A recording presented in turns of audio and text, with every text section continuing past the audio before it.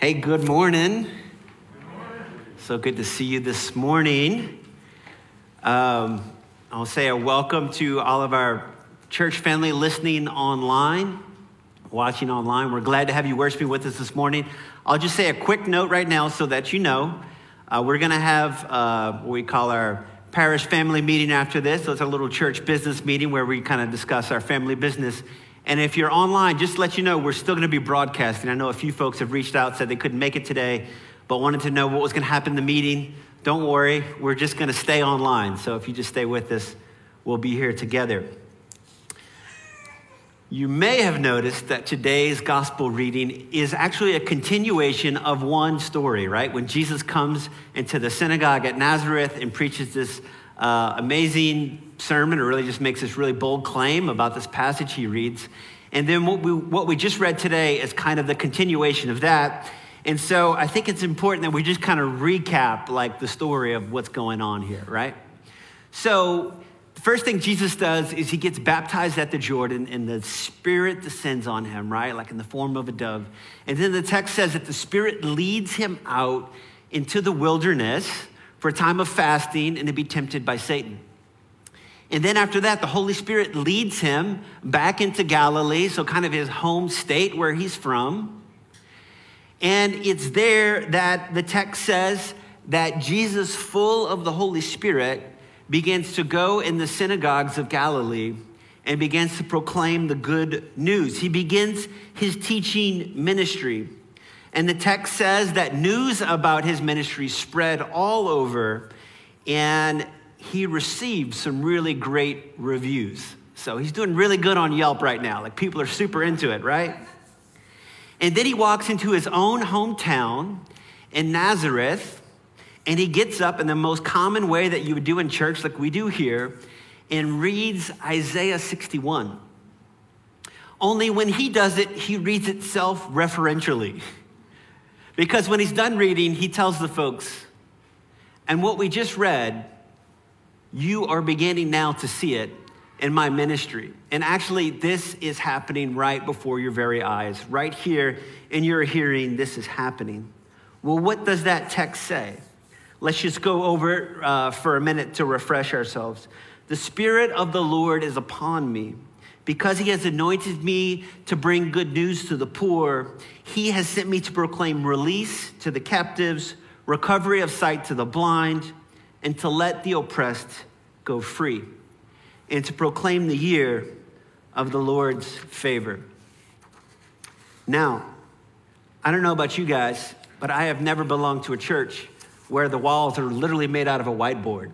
And I always, whenever teacher said, hey, John, you want to go up to the board and write? I was always super happy. Is it okay if I just write on the board? I want to be able to do this at least one time until the Lord provides us with a better space. Okay. So we've got, I just want to go over the chart real quick. Good news for the poor. What else we got? Release.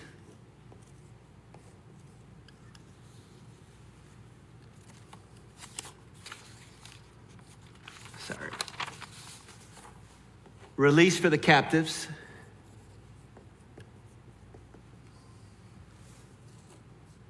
Sight for the blind.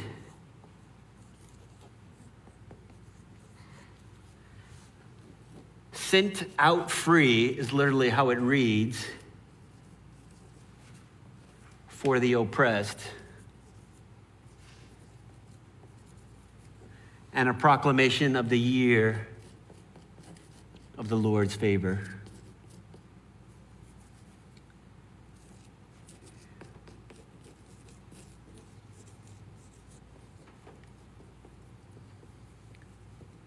Now, I wanted to take a second to write that out because this is a summary, in a sense, of Jesus' ministry. This is what Jesus is up to.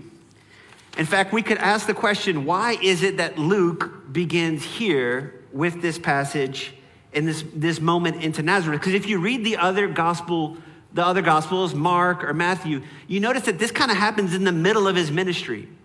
Why does Luke, in telling the story, say, all right, this passage is going to be emblematic of what Jesus is and who he does, and so we're going to kind of move that up to the beginning so folks can get a picture of what's going on? Well, I want to talk about that for a second. One, we see that Jesus' ministry is marked by the power of the Holy Spirit. Jesus is filled with the power of the Spirit. And if you keep reading through Luke and you read on to the sequel, by the way, there's a sequel to this book. It's really good, called the Book of Acts. I encourage you to read it all the way through. We're going to be in Luke all year, right? Like this is the year year C is Luke. Wonderful gospel, wonderful book. If you haven't read it in a while, I encourage you to get back in it.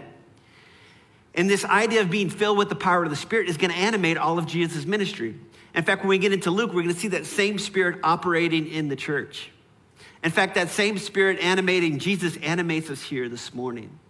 And so it's super important, even though we went over this last week, I want us just to go back over it one more time to refresh ourselves, because what Luke is trying to show is that the Spirit-filled ministry is actually what Jesus is going around doing. It's not just in this chapter, it's in all the chapters to come. And so we've got good news preached for the poor. Well, who are the poor? What I want you to know is that for us, sometimes when we think of the poor, we think of just a tiny few people that are like living maybe on the edge of our neighborhood or maybe on the edge of town or something. But in Jesus' day, especially in Galilee, for Jewish folks, this actually includes a lot of people. So he's not just saying good news for a few people, it's good news for a lot of people. But I want you to understand there's a lot of ways that you can be poor in this sense. So it definitely means socioeconomic, as in, I don't have a lot of money and savings. A lot of folks in this stage of subsistence, they're literally day laborers. They're gonna make some money today and they're gonna use that money to go home and eat and wake up and do it again the next day. But there's more ways to be poor, or you might say on the margins. One might be ritual purity. So basically in the Jewish culture, you've got folks that are able to walk into the temple and folks that aren't able to walk into the temple. You've got some folks by virtue of the job that they do, they have very low status. And some folks, by virtue of the job that they do, they have high status. You've got other things like gender and ethnicity.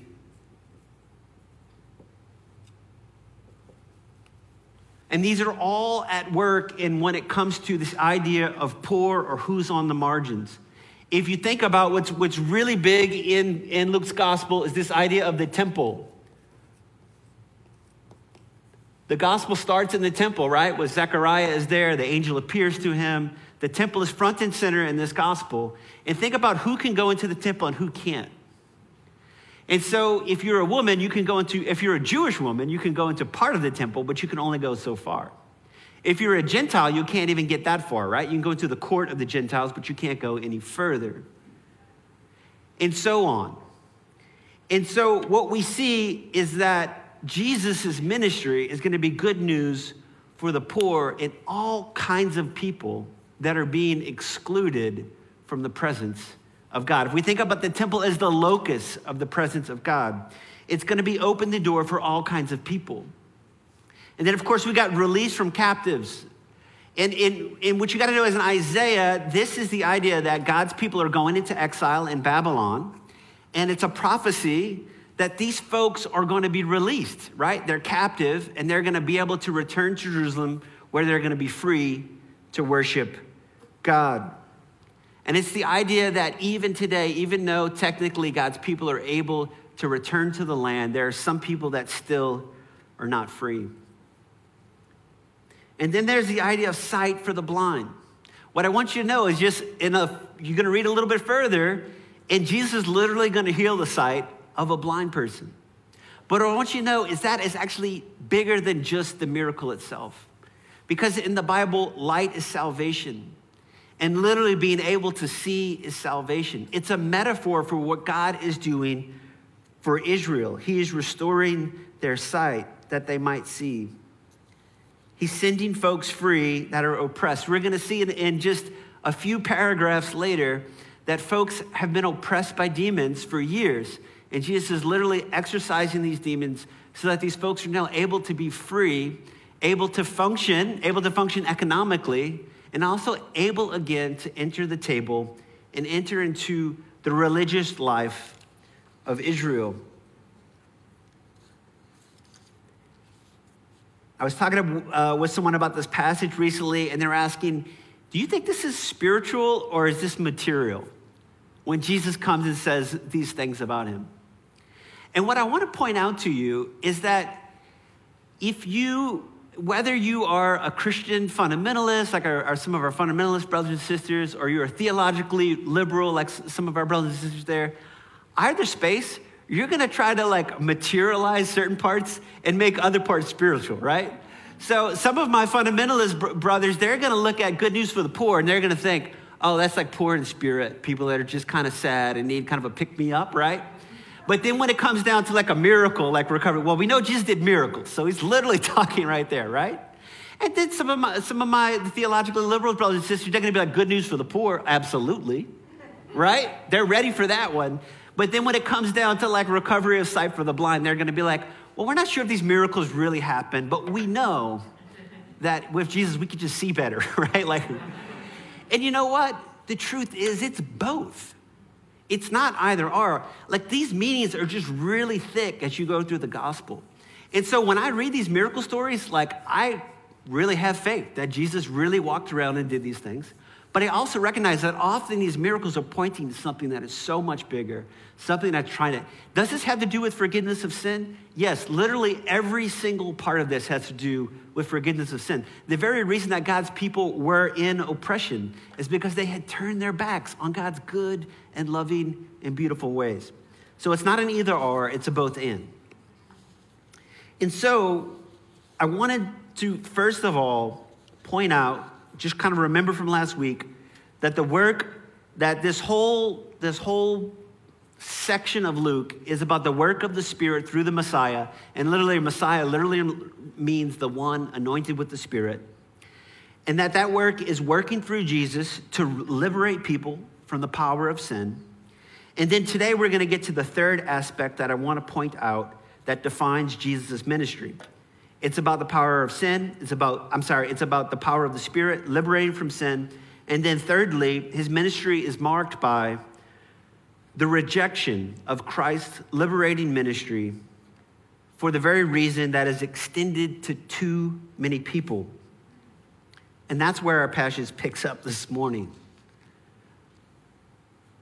Deacon Joe read, all spoke well of him and were amazed at the gracious words that came from his mouth. Well, it started off really good, right? People actually in the beginning are super into it. And the Nazarene crowd is excited about his message. And they have good reason to. Why? No doubt they would have seen themselves in the message, right? They are a poor people in need of good news. They have been beat down for years by Gentile oppressors. And now they're actually ready for the year of the Lord's favor. They're like, yes, this is our guys saying now is the time. Let's do this. But then it doesn't take long and someone in the crowd says, wait up a minute. Isn't that Joseph's son? Like, didn't we see him like riding his bike to high school? Like, we know him. And then Jesus says to them, doubtless you will quote to me this proverb, doctor, cure yourself. And you will say, do here in your hometown the things that you have done in Capernaum. Now, that isn't exactly easy to understand, so let's just break it down. There's this ancient saying that they would have been familiar with, doctor, cure yourself. And basically what that is saying is, hey, you're doing really great stuff out there, but like we could actually use some help, the people from your own hometown. So that's literally what they're saying, which is another way to say is, could you do for us what you did in Capernaum? Like we hear about all these really great miracles that you're doing over there in Capernaum, but could you do them for us? But it turns out they actually aren't happy about what's going on in Capernaum. It also could sound like this. Don't you know that those people aren't our people? Don't you know that it's Capernaum and a bunch of Gentiles live there? Don't you know that the Capernaum Jews, they kind of smell like pork? Like they've been hanging around those Gentiles. Don't you know that God's favor and goodness and his freedom is supposed to be for people like us? And this is what they're thinking. And so Jesus then tells them something that's going to calm them down and reassure them that he's a really nice guy and he's just always interested in saying diplomatic things, right? He's just a nice Southern guy. Wait up. Oh, no, I'm sorry. The text doesn't say that. No. Jesus goes on to say something that makes the people want to kill him. What does he say? He says, during the time of the prophet Elijah, there's a severe famine and there's many widows in Israel. And yet God didn't send Elijah to a single one of those widows. And then his successor, the prophet Elisha, during his time, there's a ton of people with leprosy in Israel. And God didn't send him to a single one of our people. God sent him instead to Naaman, the general of the enemy Syrian army. God's economic freedom and flourishing spilling over to Israel's enemies. God's healing and liberating power spilling over to Israel's enemies. And so here we are again. Jesus' ministry is just like Elijah and Elisha.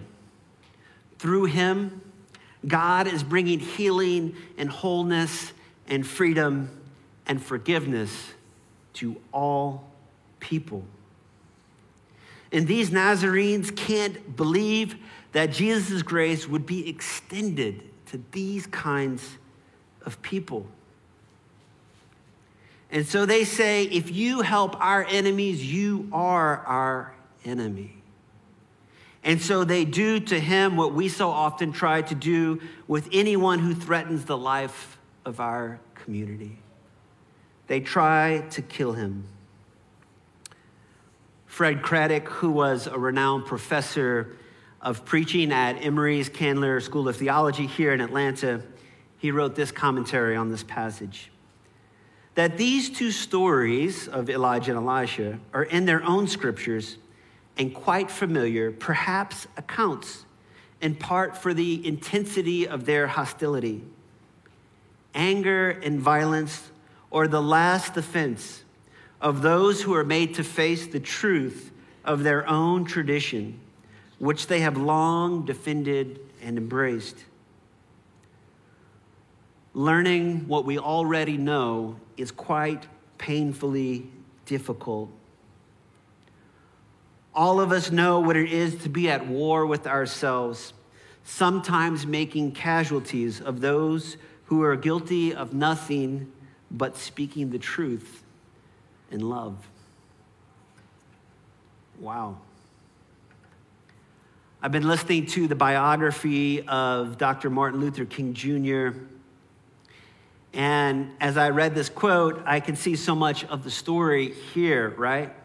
He was essentially confronting white people with their own long defended and embraced tradition of democracy and freedom and justice for all.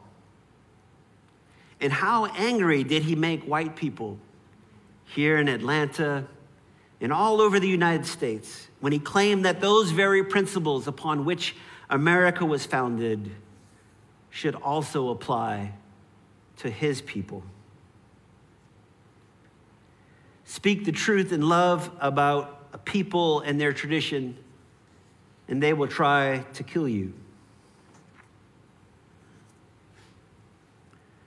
I want to take a moment to talk about reading the Bible and reading it devotionally. If you're like me, you tend to identify with the protagonist in a story. Anyone do that? Like you identify with the good guy in the story. And so I do this. We even train our kids to do this, right? Like I'll watch Star Wars with my boy, Martin, and he'll be like, I want to be a stormtrooper. I'm always like, no, man, you got to be a Jedi, you know? Like literally every time. It gets worse than that. I won't go too far to the examples. But I think he wants to be a bad soldier. Let's just put it that way. But he's learning, and I'm sure after a couple of years, I'll have him programmed to always think of himself as the good guy in the story. And it's super easy for us to read a passage like this and to identify with Jesus, right? How he's trying to do the right thing and people just keep holding him back, right? I'm trying to do something good and my family keeps holding me back, right? Like all those people I went to high school are holding me back, right? It'd be so easy for us just to go there and just to think we're the good people just like Jesus. But here's a Bible reading tip that I want to encourage you to do. As you read through the Gospels, there's always conflict. There's always someone kind of standing against Jesus. And I want to encourage you, instead of always trying to identify with Jesus, first just open your heart and ask the Holy Spirit to show you, in what ways am I like these people here that are standing against the purposes of Jesus and the work of his Spirit in the world, right? As we read the folks in Nazareth, as we read the Pharisees, as we read Jesus' very own disciples who are often in opposition to what he's trying to do, as we think about Pilate, all these people, probably the first thing we can do is just ask, Lord, what are the ways in which I do this very thing to you?